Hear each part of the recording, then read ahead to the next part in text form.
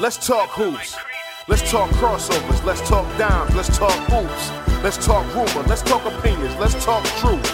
Let's talk future. Let's talk present. Let's talk past. Fundamentals and flash. Me running the flow. Stanko running the show like a young Steve Nash. I'd like to welcome all of you to the Great Point Podcast.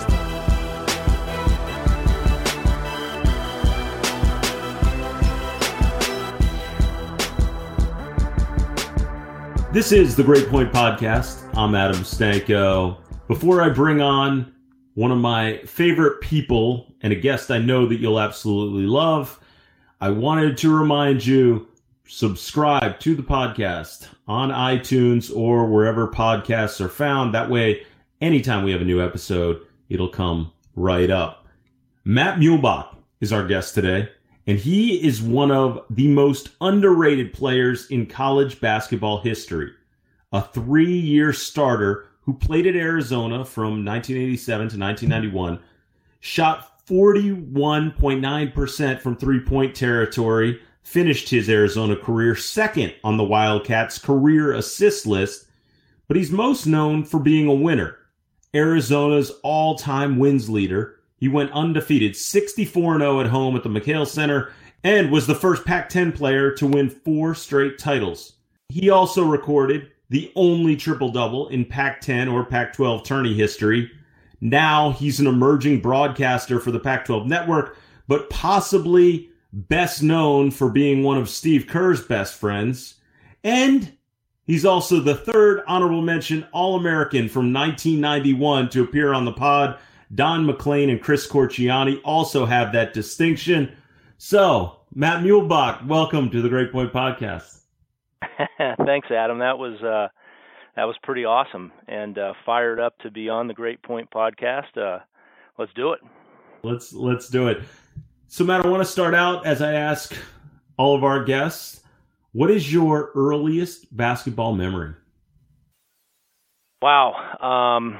You know, for me, and you'll probably like this because you're a Philly guy, for me it was being a Dr. J fan, and, you know, just loved Dr. J, loved everything about him. And I guess I can kind of remember going back to I was probably 7 or 8, and I remember my parents getting me a Nerf hoop, and I think it was for my birthday or Christmas or something. And just, you know, you set the Nerf hoop up in the hallway on the door jamb, and just I remember flying through the hallway acting like Dr. J. And you'll probably remember the back then they would have, I think it was like 1 game a week, you know, they'd have on CBS, and they always had that teaser, you know, it was like, you know, the doctor's going to make a house call this Sunday in the garden or something like that. And I just remember I'd hear that and I'd run into the hallway and, you know, try to jam one. And just that was kind of the guy that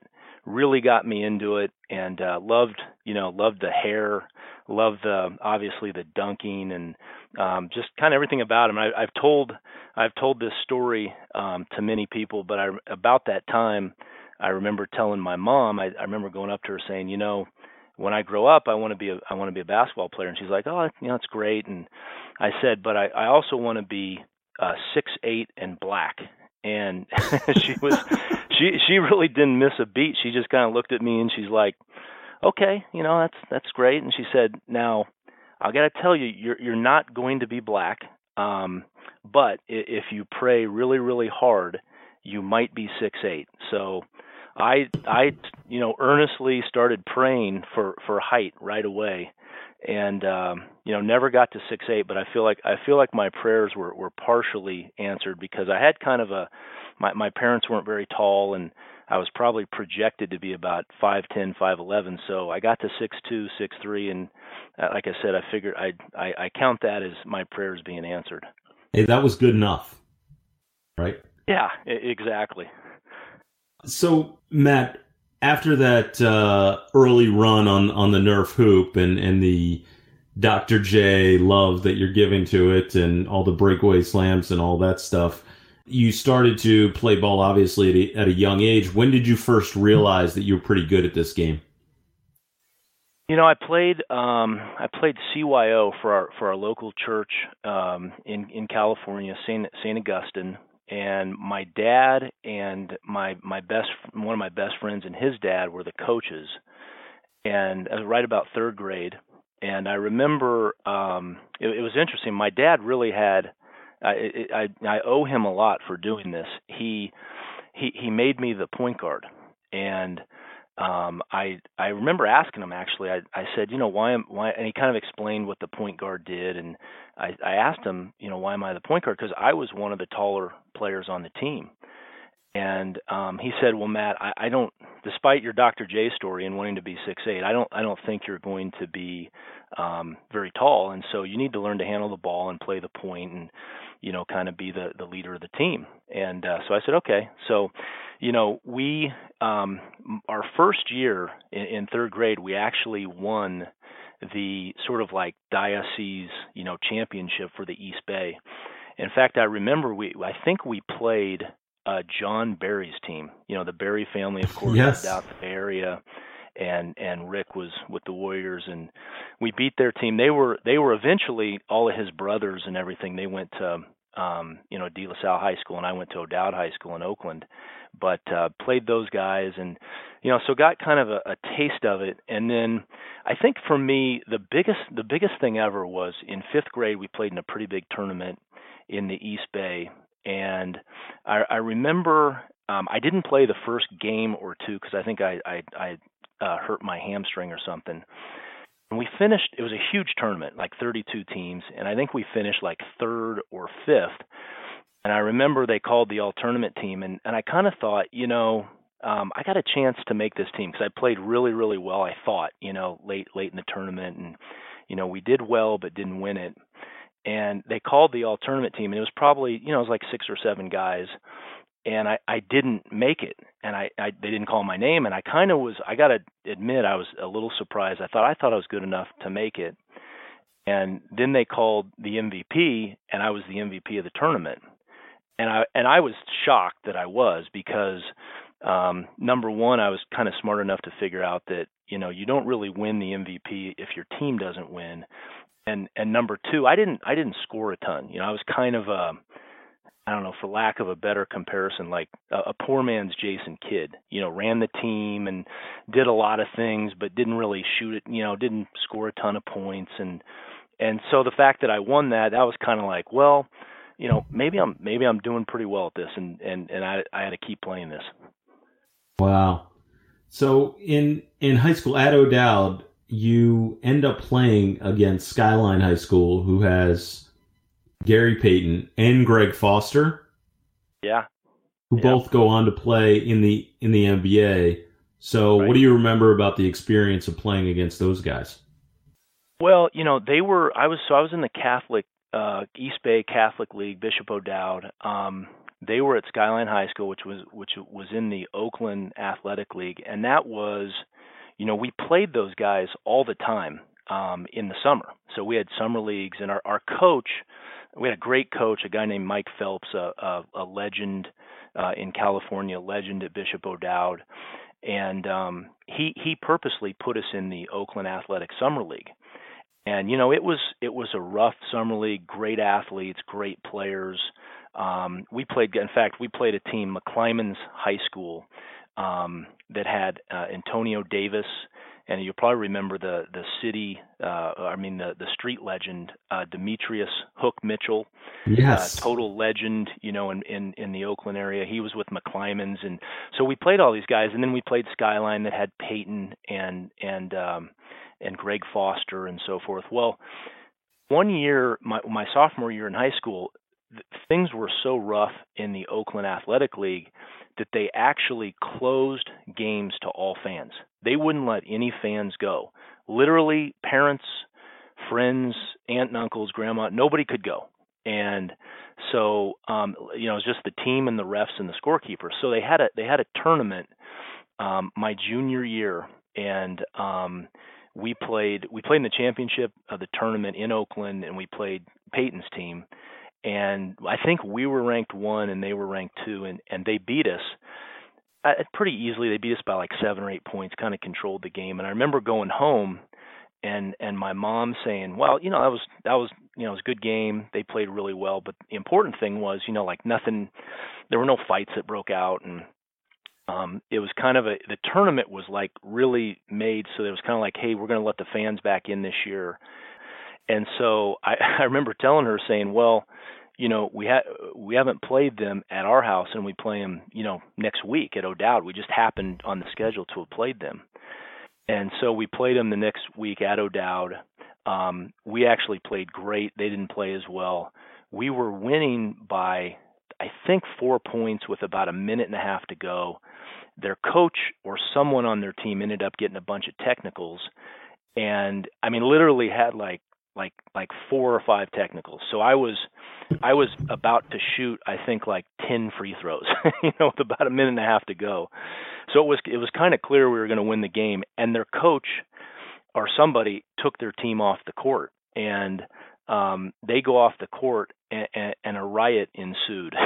And so our team literally had to run into our locker room and barricade the door, and a lot of the kids that were there were like coming after us, and it was a flat out riot on our court, and they had to bring, the police came in and everything. So that probably wasn't what you were asking for, but it was actually awesome. I mean, it was very competitive. But I remember playing those two guys. I mean, they were both, as you can imagine, so incredible. Playing against Peyton was, playing against him my junior year and playing him in the summer league was, I mean, probably the best player I've ever played against in my life. So going back, to play him in high school is something, obviously I'll never forget. And it was cool because I saw him at a game. I was doing the Oregon State UCLA game this year and saw him after the game. He was incredible. Like, walked up to him and said, "Hey, I wasn't sure he'd remember me," and he totally did, and gave me a big hug. And it was great because we were reminiscing about those games and just our high school teams and all of that. And so it was fun to connect with him. What kind of player was he at that time? He was the same player you would think. Had that kind of cocky, head to the side, sort of like I'm the man. He was one of the reasons he was the hardest player I probably ever guarded, because he was so tough, and he was mean. Like I say this as a compliment. He was mean. Right. He was really physical. And he wasn't one of those guys like, probably the best ball handler I ever played against was Kenny Anderson. I mean, just an absolute jet. He was crossover before there was Allen Iverson and, those type of guys. Mm-hmm. But Peyton just kind of like physically bullied you. He imposed his will on you at all times. And honestly, for me, he wasn't a great shooter at that time, and obviously became a better shooter. But I was more afraid, like, taking the ball up against him than guarding him. Guarding him, he'd score on you and you could get help, and, sometimes you'd play zones and, you'd have to force him to shoot. That's the only way you could really stop him, because he could flat out play the post, at that age. And so if you were guarding him, he'd just bring you inside, and you just kind of, like I said, impose his will. But on defense is where it was hard, because you bring the ball up against him, and you felt like you literally had to almost like do everything you can just to get rid of it, so he wouldn't steal it. That was the hardest part of it. But I always laughed because what was cool for me is he never really talked trash to me, but he talked trash to a lot of people in a fun way, in a super fun way. He was just such a competitor and just loved his style. Watching him from afar at Oregon State, he was one of my all-time favorite college players. He was Sports Illustrated National Player of the Year. A few years ago, I created a list of the top 100 point guards in college basketball from 1985 to 2005, and he was my number one. The guy was completely dominant, and his college career sometimes people don't look at in the same way they look at Bobby Hurley's or Jay Williams's, as far as college point guards and guys that truly stand the test of time. Kenny Anderson, Jason Kidd. But Gary Payton's college career was just unbelievable. I mean, he could score like you talk about, and defensively, obviously a complete monster. But Matt, for you personally, I'm curious about the AAU scene at that time, because you and I have spoken about this before, and you've told me just how wild it was. So explain how your AAU program was funded. Well, I played. That was right about the time, 85, 86 was right about the time AAU was just happening, and I played on several different teams. I played with one guy, a guy named Ruben Luna, who's from the Bay Area, who was fantastic, great coach, did a great job. The other teams that I played on were the interesting ones, and what coaches would do a lot is they would take the best players in their area, and they would also have a B. So that's the A team. They have a B and a C team, and they would fund the entire thing with the B and the C players. And a lot of the B and C players had families that could afford to pay for this exposure and go to Vegas or wherever the tournament was. There really weren't that many tournaments. Vegas was like the biggest one, and there were a few more local ones, but Vegas was the big national tournament. And I remember, and they were happy to do it, to fund it, because they were thinking, hey, this is our chance to get seen at a big location. And, to be honest, the A team probably 90% of the players played in college somewhere, whether it was a big school or at least somewhere. And, candidly, the B and C players really didn't play very much, or didn't have the opportunity to play in college. I mean, it was just kind of it was a way for those coaches to make some money and then really underwrite or fund, the rest of the deal. But it was the Wild West. I mean, it was, we would go to Vegas.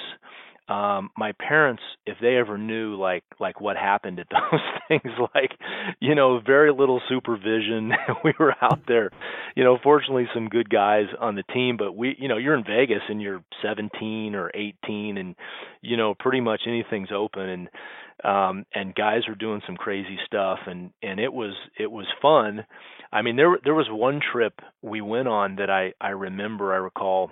We made it to the semifinals. In fact, we played, I'll tell you a quick story, but we played another street legend. I mean, the one thing I've had for my life, so I played two of the greatest street legends of all time. I mentioned Demetrius Hook Mitchell, but played against Lloyd Daniels and their New York team in Sweet Pea, in Vegas. And I'll tell you that in a second. But we lost that game, and that morning I remember we ran out of money. I mean, so nobody had any money left. And we basically, had to go eat somewhere. So I think we went to Denny's and ditched and dined, and basically was told we had to eat somehow. And a couple of the guys on the team, probably had $20 or $40 or something. But I'm sure no one had a credit card. We didn't have credit cards at that time, and it was nuts. The whole AAU team just runs out of Denny's at the same time. Runs out, totally out of financing at that point, and it was fun though. That I'll tell you that tournament. So I played against Sweet Pea. I played against their team was the New York Gauchos, and anybody that knows AAU ball, would know that name. And I saw in my mind one of the greatest basketball games I've ever seen. The quarterfinal game, so we won our quarterfinal game. I don't remember who we beat. And so we were going to play the winner of the other quarterfinal game in the semis. And it was the New York Gauchos against an LA team. And frankly, I forgot the name of it, but it was Sean Higgins' team.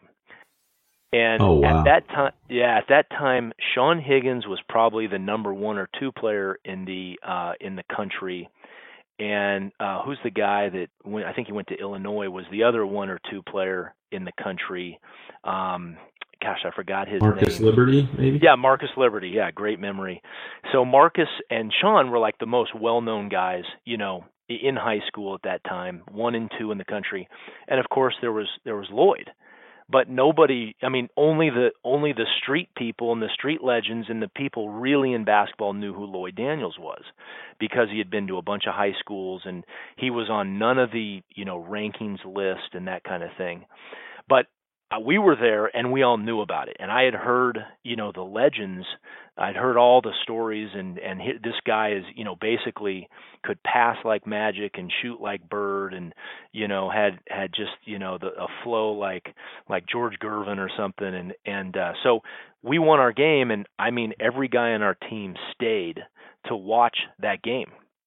And most of those games were pretty crowded. They might have been close to a sellout. This one was classic high school, sold out, standing room only, a lot of great, obviously all the coaches there, like, you'd have Boeheim and Dean Smith, and every coach was there, John Thompson, whatever, and watch those two guys play. And Lloyd Daniels was ridiculous. He lived up to every bit of hype. He dominated the game. It was one of the greatest performances I've ever seen. He played, and Higgins didn't play bad, but I mean, Lloyd was doing things, and a lot of it they would guard each other, because they were literally the same size, both about 6'7", 6'8", probably 200 pounds, and he was doing stuff like, I mean, this was 10, 15 years before like the and one scene, or 10 years before that. He was doing stuff like, if he would have put the ball behind his shirt and like acted like the Globetrotters, I wouldn't have doubted it. I mean, he was throwing balls behind his head and off through his legs, and one of the greatest performances I've ever seen to this day in a packed gym like that. It was really, really cool. And so I got a chance. It was great because we played them the next day, or the next night, and that was the day we ran out of money. So if we had won, I'm not sure what we would have done. I'm not sure where we would have stayed if we had won the game. But I guarded him pretty much the whole game, and honestly, he was really cool. I don't think he cared. Like, he knew the big game was the night before, and I did a pretty good job on him. And it was a super close game. And by the end of I think I held him, but it was more like he just wasn't into the game. And by the end of the game, he got a couple late buckets, and I think they won by 4. And then we were out of there. So that was it. I think Sweet Pea is one of the all-time what-if stories for sure, not just based upon what you're telling me, but everything that I've ever heard about the guy. And he eventually did get a cup of coffee with the San Antonio Spurs, if I recall correctly, in the league, even when Tark was there, because Tark had recruited him and all to UNLV. But that's crazy. And Sean Higgins, if memory serves me correct, I know he played on Michigan's national championship team in '89, and I think he left for the NBA right after they won the title. So, well, no, he actually played the next year because we played them up. You're right. You're right. Muehlebach Classic, and I remember him being in that game. In fact, I remember late in the game we were winning the game, and we were in our huddle. People would huddle at the free throw line, and Higgins came into our huddle and was kind of like goofing around, like listening to what we were saying, and I don't know what we said to him, whatever, talking smack to him. But so he played in that game, and great player. I mean, he was obviously really he was kind of one of the early, he wasn't as athletic or as strong or as dynamic as a guy like Sean Elliott, but him and Liberty were that that kind of that new innovative kind of 3-man, the 6'8", the guy that could do everything. Yeah, you almost feel like those guys would have excelled much more in today's game than even back then. And they were both very good college players, but almost before their time in a sense. Yeah, you see a lot of those guys now, those incredibly athletic wings, probably your teammate Sean Elliott paving the way for those guys to have success. Matt, as far as, forget their recruiting, but your recruiting goes, when did all that start to ramp up for you? So a lot of it ramped up after that tournament. I played really well in that tournament. I was fortunate enough to get invited to back then it was called the Nike camp. I think they called it the Nike ABCD camp back in Princeton. And so I remember my team back there was something like I had Brian Williams, and Sean, Sean Kemp and Richard Dumas, and it was Chris Gent, a guy that played at Ohio State.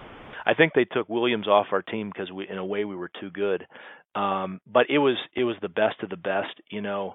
I was sort of guilty by association in a way. And I remember that the first game there, I played really, really well. I just, you know, did my thing and kind of handled the ball, hit some jumpers. And from that point on, kind of, you know, a lot of the big schools started talking to me, and I got a little national publicity because of it. And Arizona was kind of the one that was first on me, and I was at that point, I was really, really, you know, my whole dream forever was to play at Stanford. I was a Bay Area kid, and, you know, a pretty good student, and you know, the thought of playing at Stanford and, you know, getting that academic education, obviously, and playing in the Pac-10 was sort of my dream. But then it was, you know, then I had some bigger schools in terms of basketball history, and you know, started the process, you know, right after kind of my junior year, and that summer right before my senior year is when all the you know, the home visits and the visits at the school started. And I want to get into some of the specific home visits, including Kevin O'Neill recruiting you to Arizona. But Right. Before we even jump into that, because KO is a whole nother subject matter altogether. But before we get into that, I'm always curious about what it's like as a high school player, and you go from somewhat obscurity, and even then at that time, you know, the attention obviously isn't what it is today, but still, to all of a sudden be showing up on national rankings and being talked about as one of the best players in the country, and, you know, coming off ABCD camp invite and then playing well at ABCD camp. What was that period of your life like? You know, it was like the greatest. It's like the greatest moment of your life, really. It's from that point, and for me, it was great because, you know, I came on a little late. Even though I played a lot at O'Dowd I started as a sophomore, but again, I was not a prolific scorer, so I didn't, you know, people didn't come out and see me, you know, score. In fact, you had Corciani on. Like, I remember, like, he averaged like 35 a game in high school, and I don't think I've ever scored 35 in a pickup game, and so I would, you know, those guys, I love those guys, and so they weren't on me huge. And in fact, I remember Bruce Pearl, you know, the Stanford assistant coach. He was with Tom Davis at the time. He came out and watched me play. It was early on in my junior year. I totally choked, you know, kind of stunk up the gym. It was my first real big game where I knew a recruiter was coming, didn't play well. And he literally told my coach, he's like, you know, we're not going to recruit him. And, you know, he seems like he can play, but we're not sure where, and probably not a Pac-10 player. I actually had another coach, head coach for Cal at the time, tell me I couldn't play in the Pac-10. And they were probably both, you know, not wrong. I mean, I kind of was a little bit of a late bloomer. And then I played really well, you know, late in my junior year, and then we went to the state final in California, and literally, so I was a big, you know, movie buff, and I love that movie Robbie Benson 101. And you remember when he goes there, you know, at the beginning he can't play at all, and by the end of it, he's telling his coach, you know, we're to stick the red hot poker or whatever it was, but so after the state final, all of a sudden I started getting all these offers from literally teams that, you know, weren't even offering me anything, you know, Stanford and all the Bay Area teams like Santa Clara and, you know, teams like that, you know, sort of D1 schools, but maybe not Pac-10 other than Stanford. So once all that happened, it was amazing. Like, it was everything I dreamed about. I was totally, you know, into it, engaged in it, loved all the, you know, setting up all the visits with these incredible coaches. You got Luke coming in, and Larry Brown from Kansas, Norm Stewart from Missouri, and, you know, Mike Montgomery from Stanford. You just got all these great guys coming in, and I was soaking it up. Other than the Arizona staff coming to see you, what was one of your fondest memories in terms of a coaching visit? You know, Larry Brown was awesome. And he came, actually, Danny Manning's dad was an assistant. Mm-hmm. Alvin Gentry was an assistant with Larry.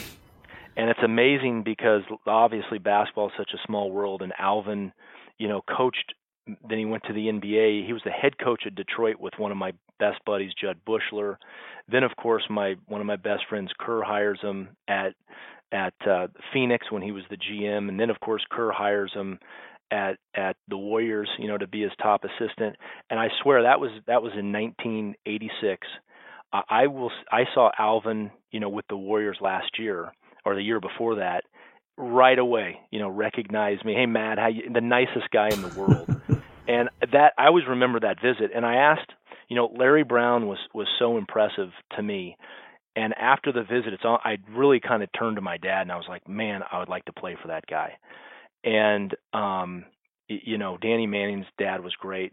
But I asked Larry, the one thing I asked him, I said, Larry, you've got a history of kind of moving around. Are you going to be at Kansas for very long? And he was dead honest with me. And he said, Matt, I do. And I'm not going to promise you I'm going to be here all 4 years, but I think I am. I hope I am. But who knows? And that almost like kind of, in a way, it sold it for me not to go there. In addition to that, they just recruited Kevin Pritchard. He was a freshman and kind of played my position. He was a great player, so I kind of had a guy in front of me, and so that kind of sold it not going there. But he was like just the coolest guy, I thought, and as you could tell, he knew basketball, up and down. So the big one, as just referenced, Kevin O'Neill, who's been on the podcast, mutual friend of ours. And anyone who knows KO knows he is one of college basketball's all-time characters. And I've told him this in person. I told him on the podcast. Actually, I've told him a bunch in person. But I think he's also one of the most misunderstood people in the game for many reasons. His knowledge is remarkable. His work ethic is crazy.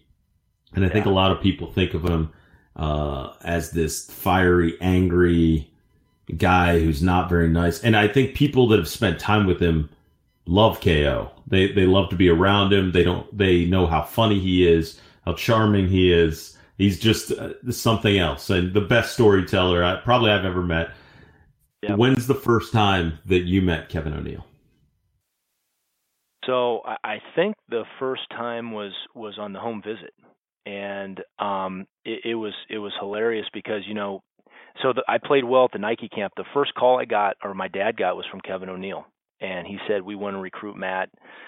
I talked to my dad. I remember after the first game, he said somebody from Arizona, just called, and this Kevin O'Neill guy. And so from that moment on, I talked to him on the phone, or he would send a recruiting note or letter or something every day. And sometimes it was like 7 a day, 7 letters a day. Relentless worker, relentless. And he would do weird things. He would send me postcards with bubble gum on it and say, we're going to stick with you, and, corny things, but like he knew they were corny. And he was crazy. And in a way, but super funny. And I think he sensed a little bit of, maybe a little bit off the rails with me too. We just hit it off, and totally hit it off. When he first came up on my home recruiting trip, I remember him and Lute came to the door, and I had moved back to Kansas City at the time. We sort of lived out in the country, right outside of Kansas City in Stillwell, Kansas, and they'd gotten lost. And they opened the door, and Kevin, I could tell Lute had been just like all over him because he got lost, couldn't figure out where to go. They were like an hour late, and he just looked crazy. His hair's all up out of place, and he just comes in and just, and him and Lute together stole the show. They were, so I met with Kansas and a bunch of other people. Once Arizona was there, they left, and it was like, I think that's where I'm going. I mean, I could just tell, those two, and they were so different. Lute was so put together and, old school and just, talked, very, very sort of steadily. And KO was just nuts, and not right in front of my parents too. Not a problem, cussing a little bit, not a problem. Like he probably had a beer during the visit, and, just, it didn't matter. I mean, just totally, genuine. I was told to ask you about the gorilla suit story. Yeah. Well, that was actually when Sean Rooks and Mark Georgeson showed up, and I think it was right around Halloween. and that was back in the days where you could go right to the gate. And he showed up in a gorilla suit for no reason. I mean, I guess other than it was maybe close to Halloween. And they both came out of the plane, and he's got a gorilla suit on. And they're like, what's going on here?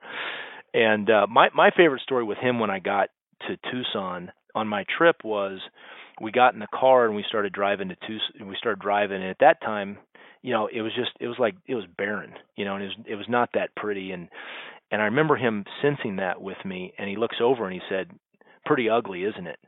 I was like, "What do you mean pretty ugly?" And he's like, "Yeah, it's pretty ugly out here." And I'm, just like that shocking statement. He's supposed to be like all the other coaches are telling you how great you are and how great our campus is or whatever. And I kind of was like, "Yeah, it kind of is." And then he said, "Well, wait till you get to campus. It'll blow you away." That was like his way to set it up. But super intuitive, really smart. One of the best defensive coaches I've ever played for.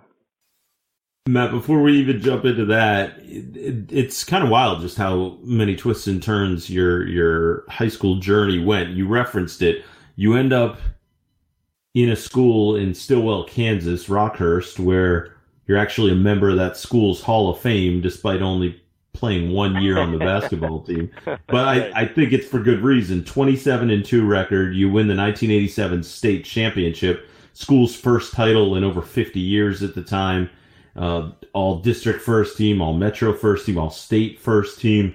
So tell me about that championship game. Yeah, it was incredible. We actually saw Hoosiers the night before. And I remember going back to our rooms and like everyone was all fired up and like, oh yeah, this is us. And we're in the middle of, Missouri at the time. We're in Columbia, Missouri, playing at the MU campus. So it was the Missouri state title. And I remember telling some of my teammates, I'm like, guys, that's not the best news. We're playing this nobody team from the middle of Missouri. They're the actual team in Hoosiers that won the championship, not our team. We're from, big city, Kansas City. We're like 27 and, 26-2 and ranked number 1 in the state. I said, that didn't make me feel any better, but, played in the state final there. I actually was lucky, played with, awesome coaches there. We had some great coaches. And played with a guy named John Cooper that is now the coach at Miami of Ohio. He was a terrific player, played at Wichita State, played with a guy, Chris Heller, that played for Missouri, a 6'9" kid. But the secret to our team was we had some incredible football players. We had a guy, Tim Ryan, that was the number 1 ranked linebacker in the country, and we had another guy that was the number 1 ranked. Kenyon Rashid was the number 1 ranked fullback, and so it was a kind of a football powerhouse school. They had won the football state title, and so we were kind of the pressure for us was to win because it'd be the first time ever in Missouri history that the football and basketball team won, the top sort of 5A level. And if my memory serves, I think we went overtime and had to go overtime to win the game. And it was great because it was that team that we played was the total underdog. They played awesome. We were kind of a classic game where, we should have won easily, and I think we the pressure to win because we were supposed to win was not easy, and we ended up winning in overtime. So that was pretty amazing because I left a great high school at O'Dowd to go to Kansas City, and then to be on another state championship was incredible, obviously. Well, I think it says a lot about the kind of player that you were at the time. I think I'm missing the obvious question. That is, here you are, as you bring up, this great player from the state of California. You end up in Stillwell, Kansas. How thrilled were they to be getting, this nationally ranked player to show up, and how much dissension did it create? It was interesting because they had played in the state title the year before, and they had lost by 30. And I talked to somebody and I said, "What happened?" They said, "Well, we didn't really have we didn't have the classic point guard. We turned it over a lot. We played a real athletic team from St. Louis. So we need a point guard." Like it just worked out perfectly. And it was kind of interesting because it was the school my dad went to where he grew up. All my cousins and uncles and everybody went there. And so I got there, and they just, they were they were talking more about my dad than they were me, and he was a football player, not a basketball player. So it was pretty cool to do that and play at a, like I would look up, and it was cool because my dad had one of the track records for like the 60-yard hurdles or something back then. So it was cool to look up and see his name and play for the school that he played at. That is pretty cool. So fast forward now, you finish up your senior year, you made your commitment to Arizona, you show up on campus, and there's some pretty good players at Arizona, even if the rest of the country maybe hadn't figured it out yet. What was that early experience at Arizona like? I knew like the first day, like the first week we got together, I really thought, and I had no experience in college, obviously, I thought we could win the title. I mean, it was the chemistry that we had was the best chemistry on any team I've ever played on. It was so incredible. We had, obviously, Kerr was our point guard. We had the talent, huge talent, Elliott and Anthony Cook and Craig McMillan. We had Tom Tolbert at the center of the 4 position. We had talent off the bench, Judd Bushler and Kenny Lofton, who of course played baseball. And we had an unbelievably, together team that loved playing together. We knew, it was just weird. We knew from day one that we had a chance to be good. And as you said, no one really knew. I mean, Arizona at that point was not Arizona. It was not Zona. It was not what people think of as today. It hadn't really made its mark. It had never been to a Final Four. It had some good history in the 70s and early 80s, but I mean late 70s really. But that was it. And so it had not really hit the national scene like it did when I just got there, literally, Adam, at the perfect time. So what was the relationship like with Kerr at that point? He was a senior, and so what was great was he was one of those guys that was great to everybody, and he had like a thing with every guy. Like there was probably some story, like little thing that every guy had like an inside joke with. And that's just the way he was with every player. The fortunate thing for me was just to watch him, and I played against him, every day, and I was not playing a lot. And so I got a chance to play against him and Kenny Lofton, and Kenny would embarrass you. I mean, Steve wouldn't embarrass you, but he just, would work you.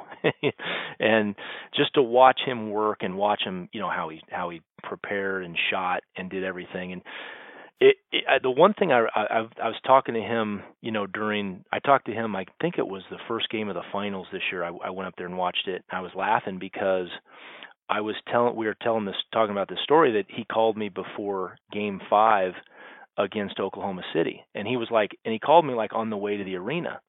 And I was at work, and he called me, and I'm like, Steve, what's up? And he's like, I wanted to tell you the story about golf or something. It was some golf story. And I'm like, you guys have a game in like an hour and a half. It's game 5, like what are you talking about? You're talking about golf, and but the story I remember from my freshman year was we were in the Alaska shootout, and we were playing the championship game, and it was Syracuse. And again, it was a huge game for us because we hadn't really, hit the national scene, and we had just beat Michigan the night before. And if we had beat Syracuse, it was obviously a huge, huge thing for us. And I remember going in the back of the bus, and he's back there with this little TV, and I'm like, what's he doing? We're heading to the game right now, and everybody's got their stern faces on, and he's got this little TV in the back. And he's watching, and I said, what are you doing? And he's like, I'm watching the, U of A ASU football game. And like that was the most important thing in the world. Like he wasn't even going to a game, right?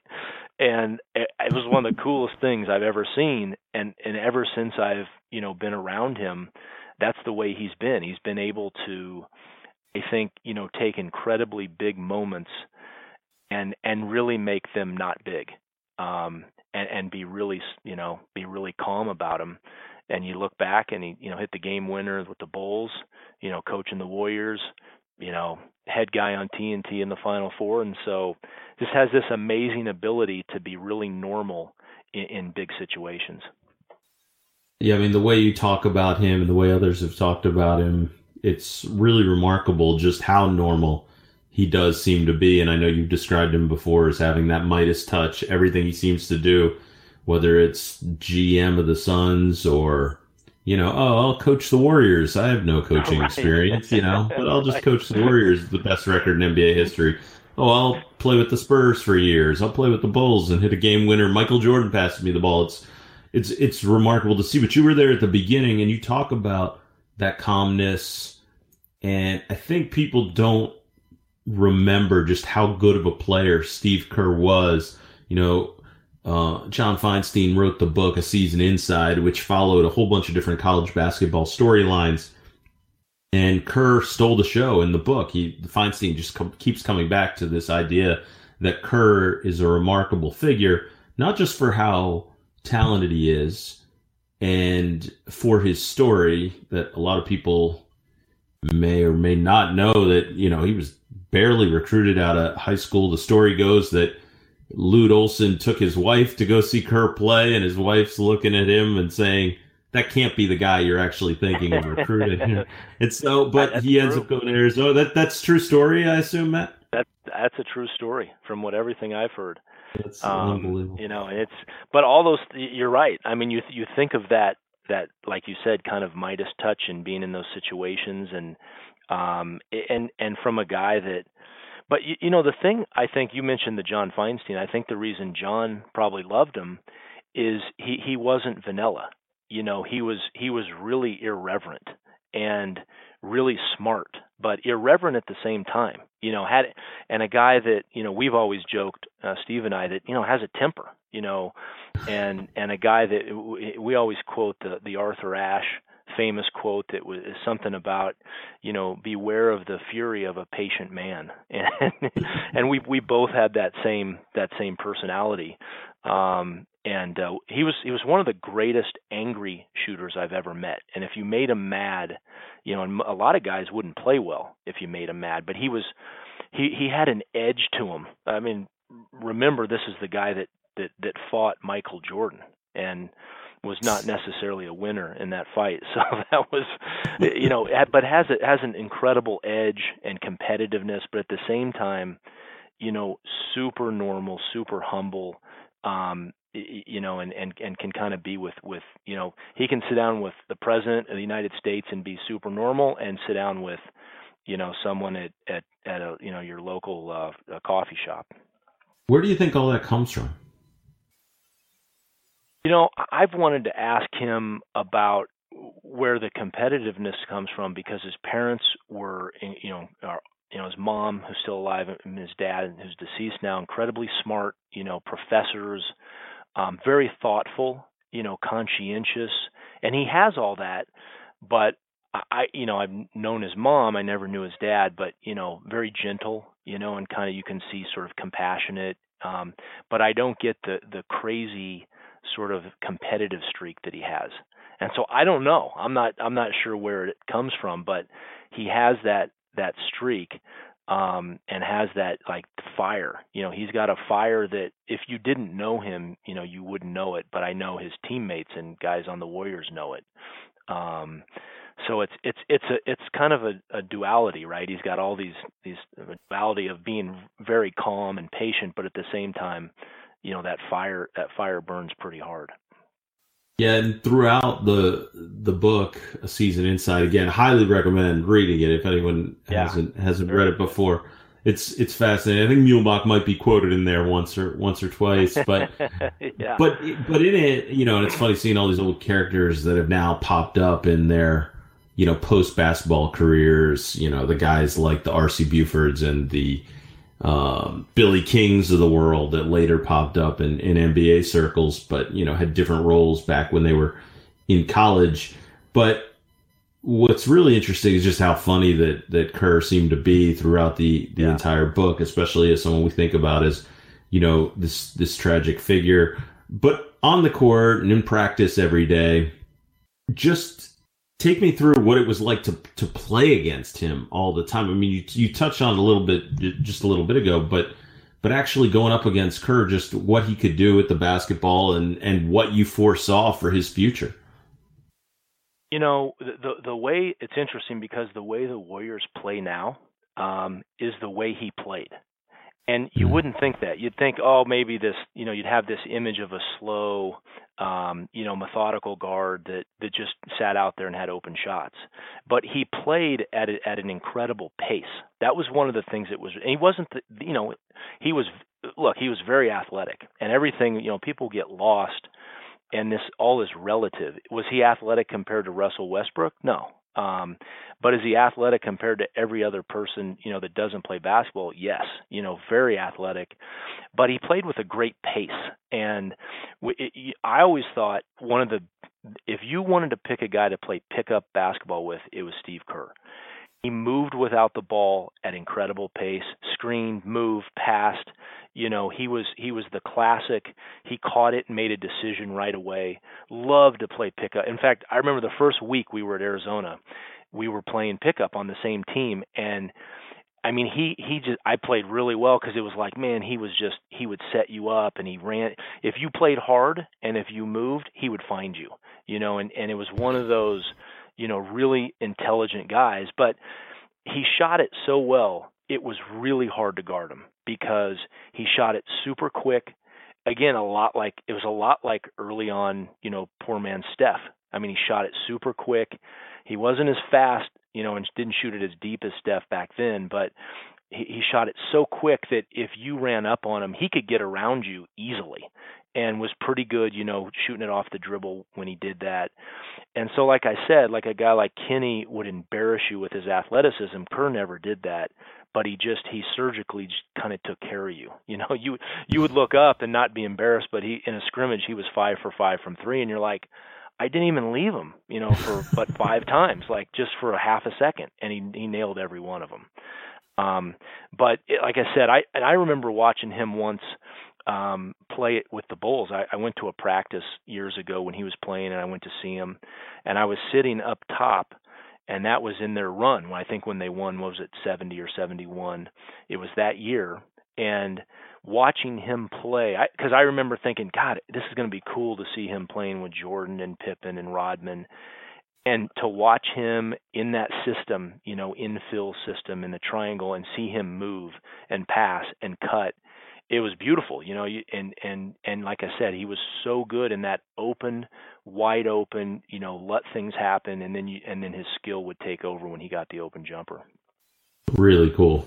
I can picture now your practices back at Arizona at that time. And what's really cool is you get there, Matt, and you said it. I mean, Arizona had a little bit of success, but you show up and all of a sudden, I guess you have the Midas touch too, because just like your high school years in California and Kansas City, all of a sudden, here the magic happens. The 87-88 team goes 35-3, 17-1 in conference.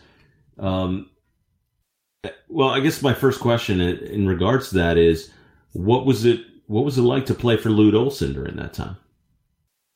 Lute, it's interesting you asked that question. When Sean Miller became the coach here, we were at kind of at a party where all the team it's like in August where a lot of guys came back, and it was kind of his first sort of public appearance.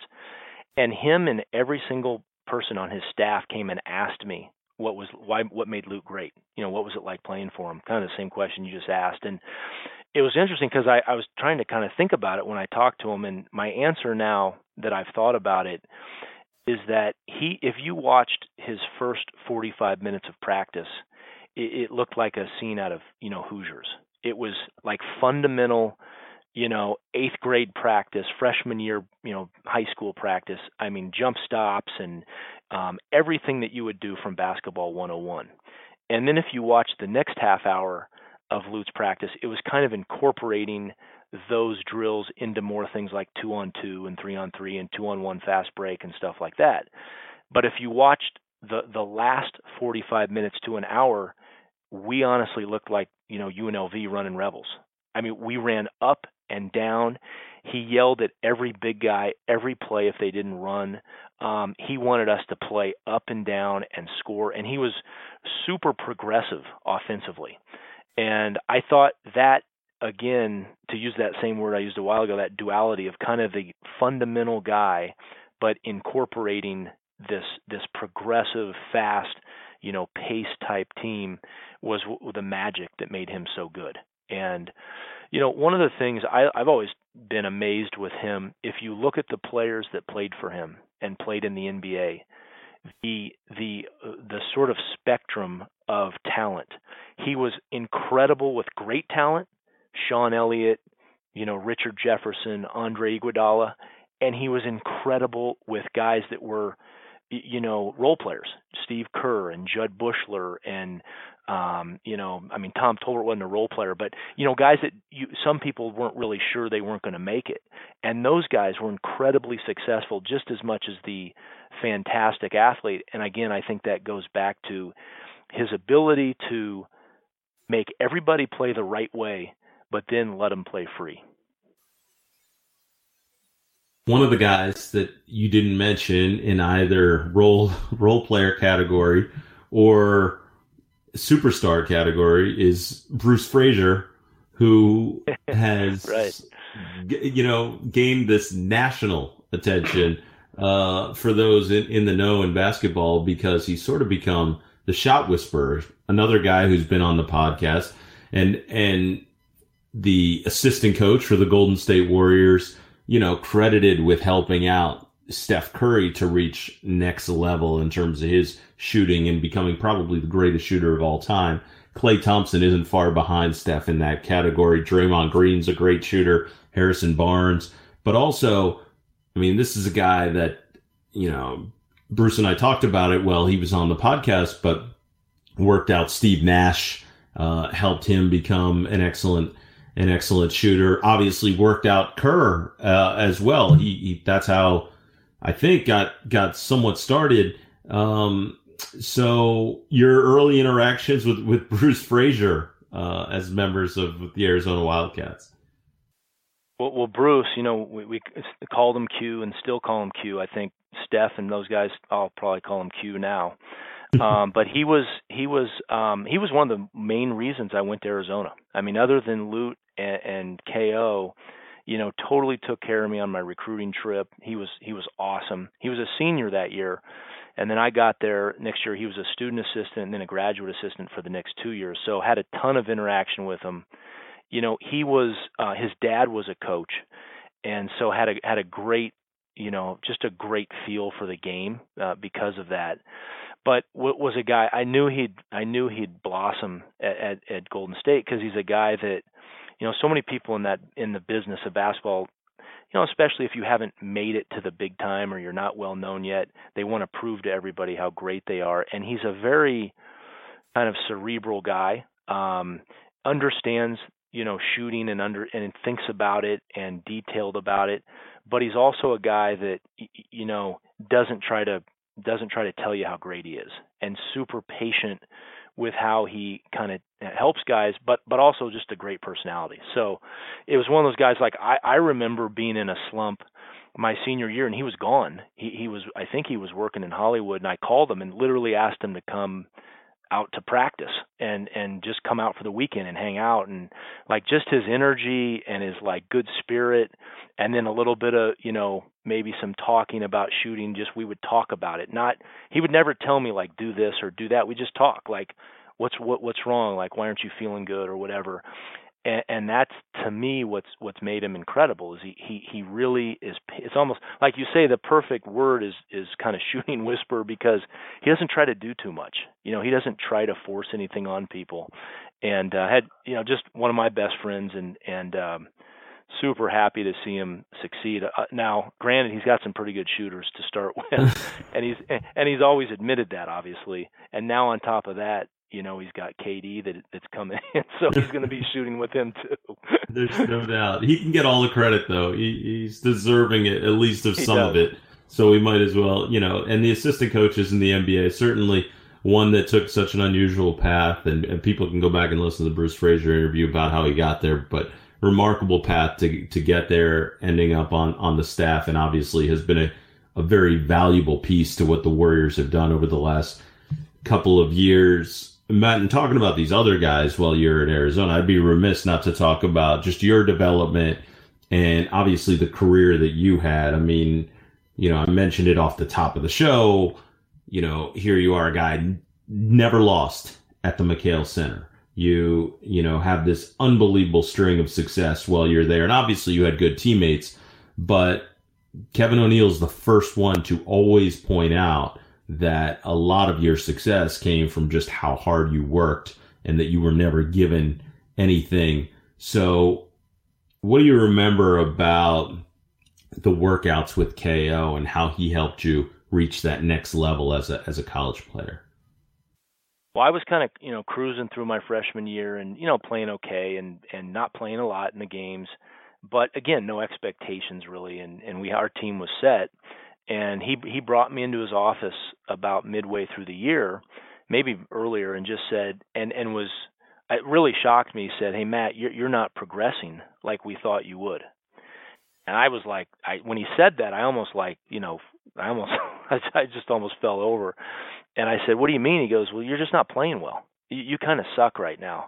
And I was, and again, we had a relationship where half the time it was almost like, we would get into it with each other. And so in some ways that wasn't shocking that he said that, but it kind of was too. I mean, he was really getting into me. And he said, "From this day forth, I'm going to be in you every play, every second, every pass, every shot, whatever it is." And it was really one of the best things that ever happened to me because he did that. And he was kind of a ruthless, coach at the time. I mean, he was really tough. And he took an interest because I was probably because I was his recruit and I wasn't playing well. And we would get into, and so from that day, everything we did and I did during he was unmerciful to me. And we would almost get in a fight, I'm telling you, every other day. And, F-bombs back and forth and let's get in the locker room. I want to go, let's throw down. And it was like that every day for the rest of the year. And it just took me to a whole nother level, toughened me up, made me super hungry. And it was I don't know, it was like, the movie Vision Quest or something, from high school. It was just one of those things where it was like a passion, like his passion for the game and mine kind of met in kind of a weird way. And then obviously Lute, as the great coach and then playing with all these great players, you're playing every day, you get better. That was one of the things I noticed from Kerr when I played with him after I was done. And he'd been in the NBA for like 7 years, and I played some pickup games. And I'm like, oh my God, he's gotten I played against this guy every day, and he's gotten 100 times better than he was. And that was the same for me. You just get better because you're playing against him and Sean Elliott and great players every day. And so you kind of, honestly, it gets, and people that have played college know this, and play in the pros, you kind of sink or swim. You get in those situations and you either figure it out or you just get behind really quickly.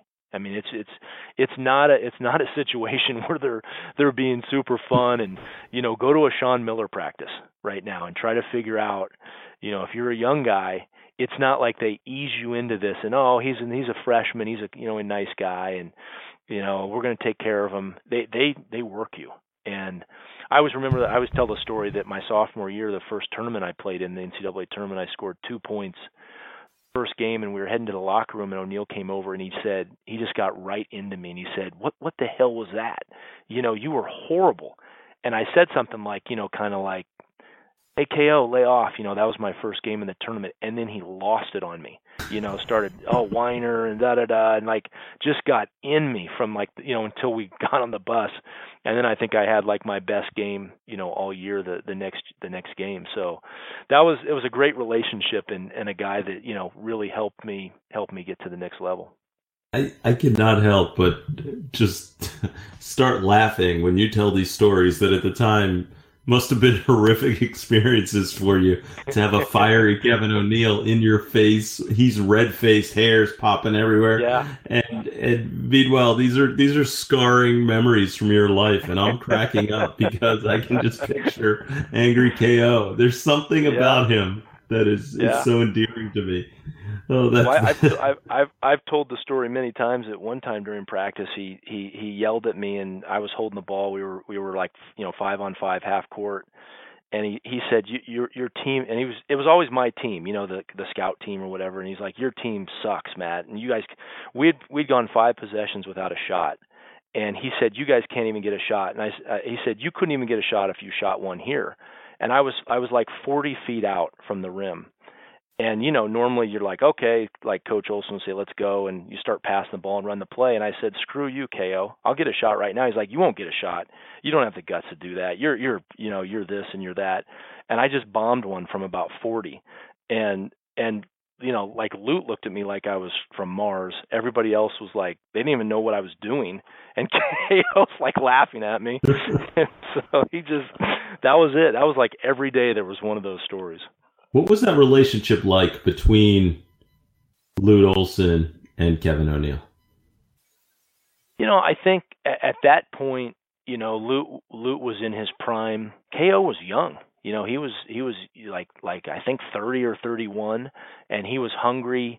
It was a great kind of combination. You had Lute that never cussed, was tougher than nails, but didn't really show it all the time, and then you had KO on the other end, like you said. Lute's hair was perfect. KO's he was crazy man, red faced. He was all over the place. And it was kind of a good combination. It was kind of a little good cop, bad cop. And then of course, KO then, got a job at Marquette as the head coach. And so it was a great it kind of just worked, And Lute let KO get on us, and it was a good combination. Last thing I want to ask you about Arizona, your triple-double game in the Pac-10 tournament, I've read about it. The story is that, well, you can take it for me. Give me how you ended up as the only player in Pac-10 or Pac-12 tournament history with a triple-double. Wait, you got to tell me what the story was. Oh, what's the story you heard? The story that I've heard is that you go into halftime and you hadn't played well in the first half, and here all of a sudden they start reading some statistics about what players had in the game, and it turns out you have 8 rebounds. So you could take it from there. Yeah, Lute used to at halftime, he would read no stats other than rebounds. That was like his thing, and he usually did it, to kind of like get on the big guys. And he would have this way of doing it, like he would call the guy's name and give him like a sick look, just like really condescending. And he'd say like most halftimes like Muehlebach 2 and Bushler 5 and Brian Williams, he'd pause, say 1, or something like that. so he'd do that every halftime. So he's going through it, and I think he went to my name and he said Muehlebach 8 or 7 or something like that, and I'm like, I kind of was like, wow, I didn't even realize I had that many rebounds, and I'd had a terrible first half, shot the ball terrible. I think I was 0 for 5 from the field, and maybe I had 1 basket. I think I had 3 points, and so I had the rebounds, and I started thinking, I think I've got 5 or 6 assists in this first half, and like it actually dawned on me right then, because I probably had my career high at halftime for rebounds. That would have been the hardest thing for me to do for a triple double was the rebounds. And so I went out there, and I kind of had it in my mind that I could do that. And we were playing SC at the time, and I was guarding Harold Miner. So that was kind of, in a way, it was a great thing because I was so focused on guarding him, wasn't really thinking about offense. So I always call it one of the weakest triple doubles of all time because I ended up getting 10, I think I got 11 rebounds and I had 10 assists. And someone on the bench told me that I had that, but I had like 7 points.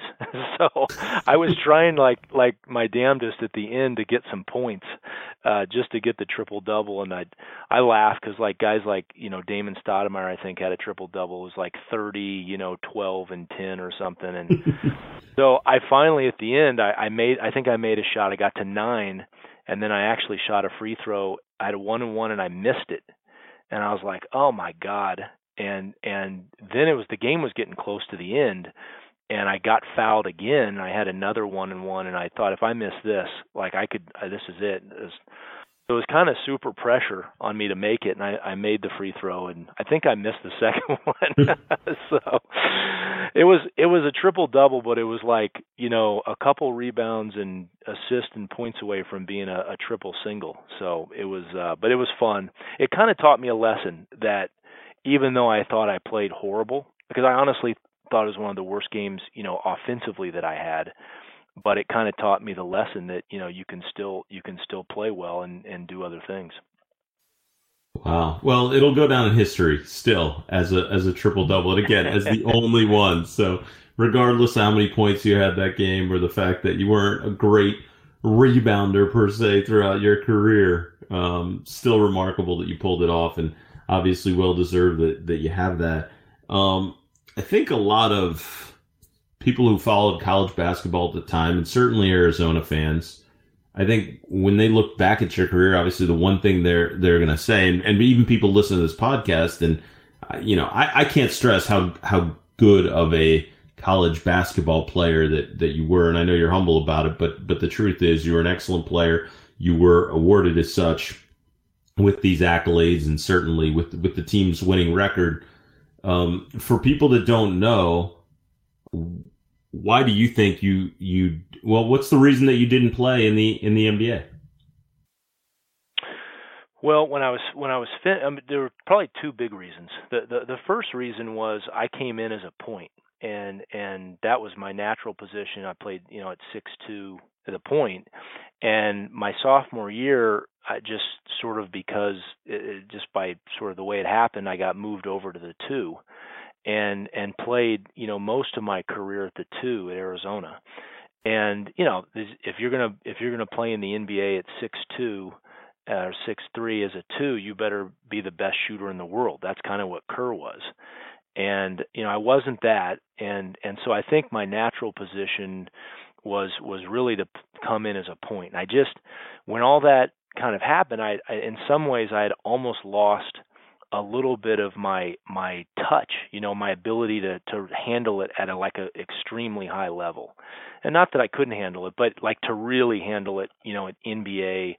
So I think of someone like TJ McConnell that played for Arizona and, you know, excelled at the 1 and, you know, running the team and you know, dishing it out and that kind of thing. And that's kind of what I did. But when I got moved to the 2, a lot of that, I just wasn't doing it every day. And I kind of lost that skill to some degree. And the other thing was my senior year, you know, a lot of people in Tucson know I got really sick after my career.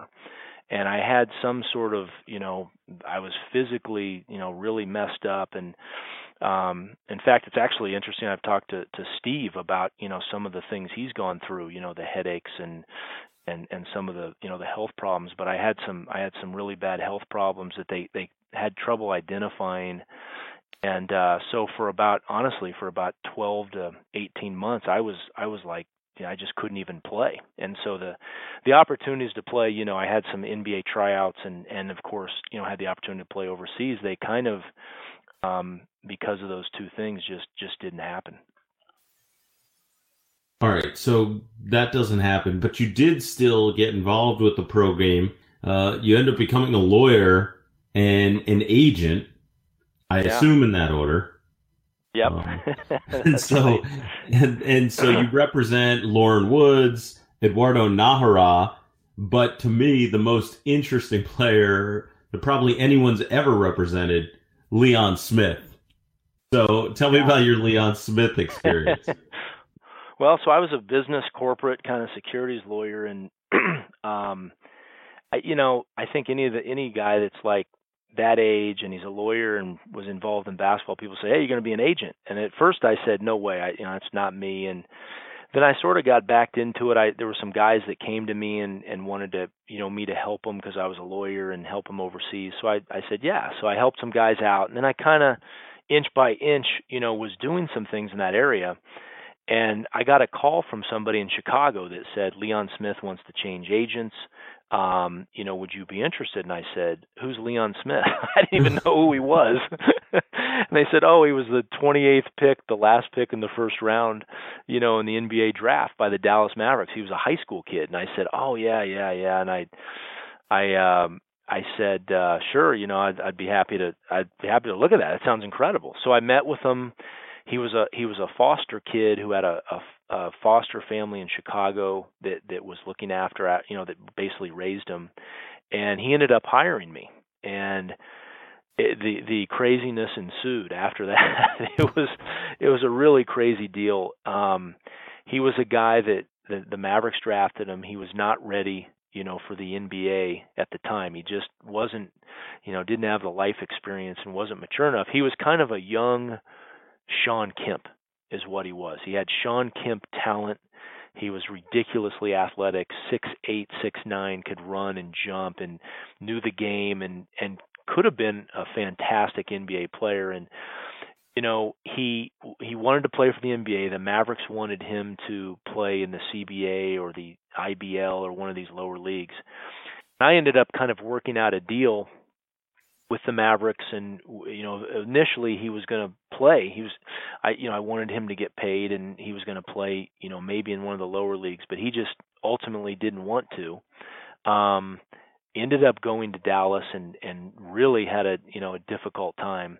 After a couple weeks, there was a scare that that he had allegedly tried to commit suicide, and was in the hospital, and I had to go out there and take care of him and kind of be there, and and he just really struggled at that point, and wasn't, like I said, wasn't ready for the NBA. But at any rate, I remember like literally just getting into the business, and all of a sudden I was sitting at a conference table 30 feet long, with the NBA and the NBPA and the president, CEO, and vice president of the Dallas Mavericks, and I was like, what is going on here? So, and he was a really good kid, just like I said, was not ready, and so it was a pretty tough situation.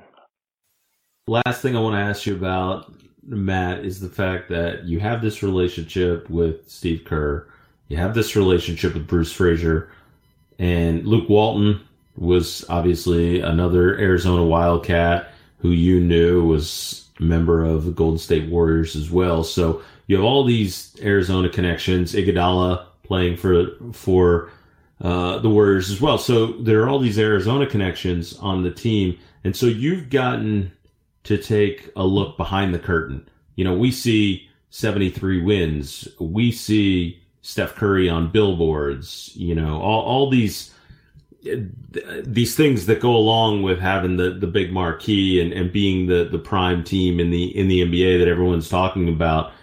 I'm curious about the practices, and when you go, you've been around some of the greatest shooters of all time in Steve Kerr and some of the other guys that you've played against and with through the years. But Steph Curry in practice, what's that like?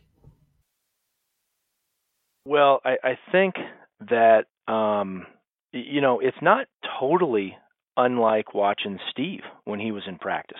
I mean, the difference is certainly he has more range. I mean, Steph has more range. And I've sort of in the last year or so called him the Roger Bannister of shooting, because I think it was Roger Bannister that broke the 4-minute mile. Mm-hmm. And before Curry in the last 2 years, no one ever thought to shoot a 30-footer. No one ever thought they should step back 5 feet behind the line and take a shot. And if you think about it, if you have range. If you have range, like my range to 24 feet to 22 feet is not that much different to 26. And, I'm just not as good a shooter as those guys at 22 feet. But if their range at 22 is if their percentage at 22, if you just go back 5 or 6 feet, it's not as crazy as you think, because there's sort of a just mechanical, you're using the same mechanics.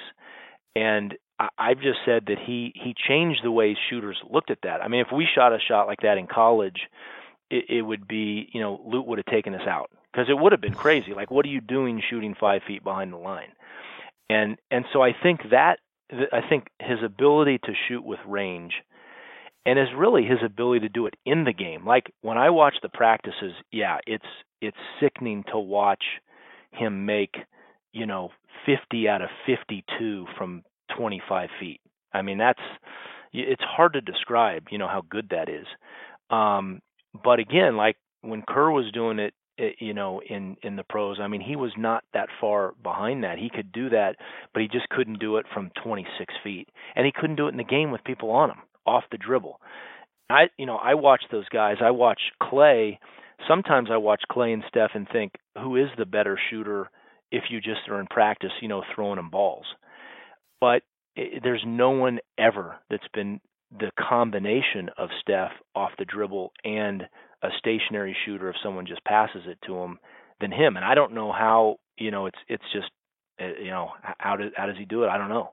It's all that practice and God-given hand-eye that's maybe the best hand-eye on the whole earth, really. But the other thing I would say is his attention to detail. His attention to how he warms up, how he does it, how he goes about it.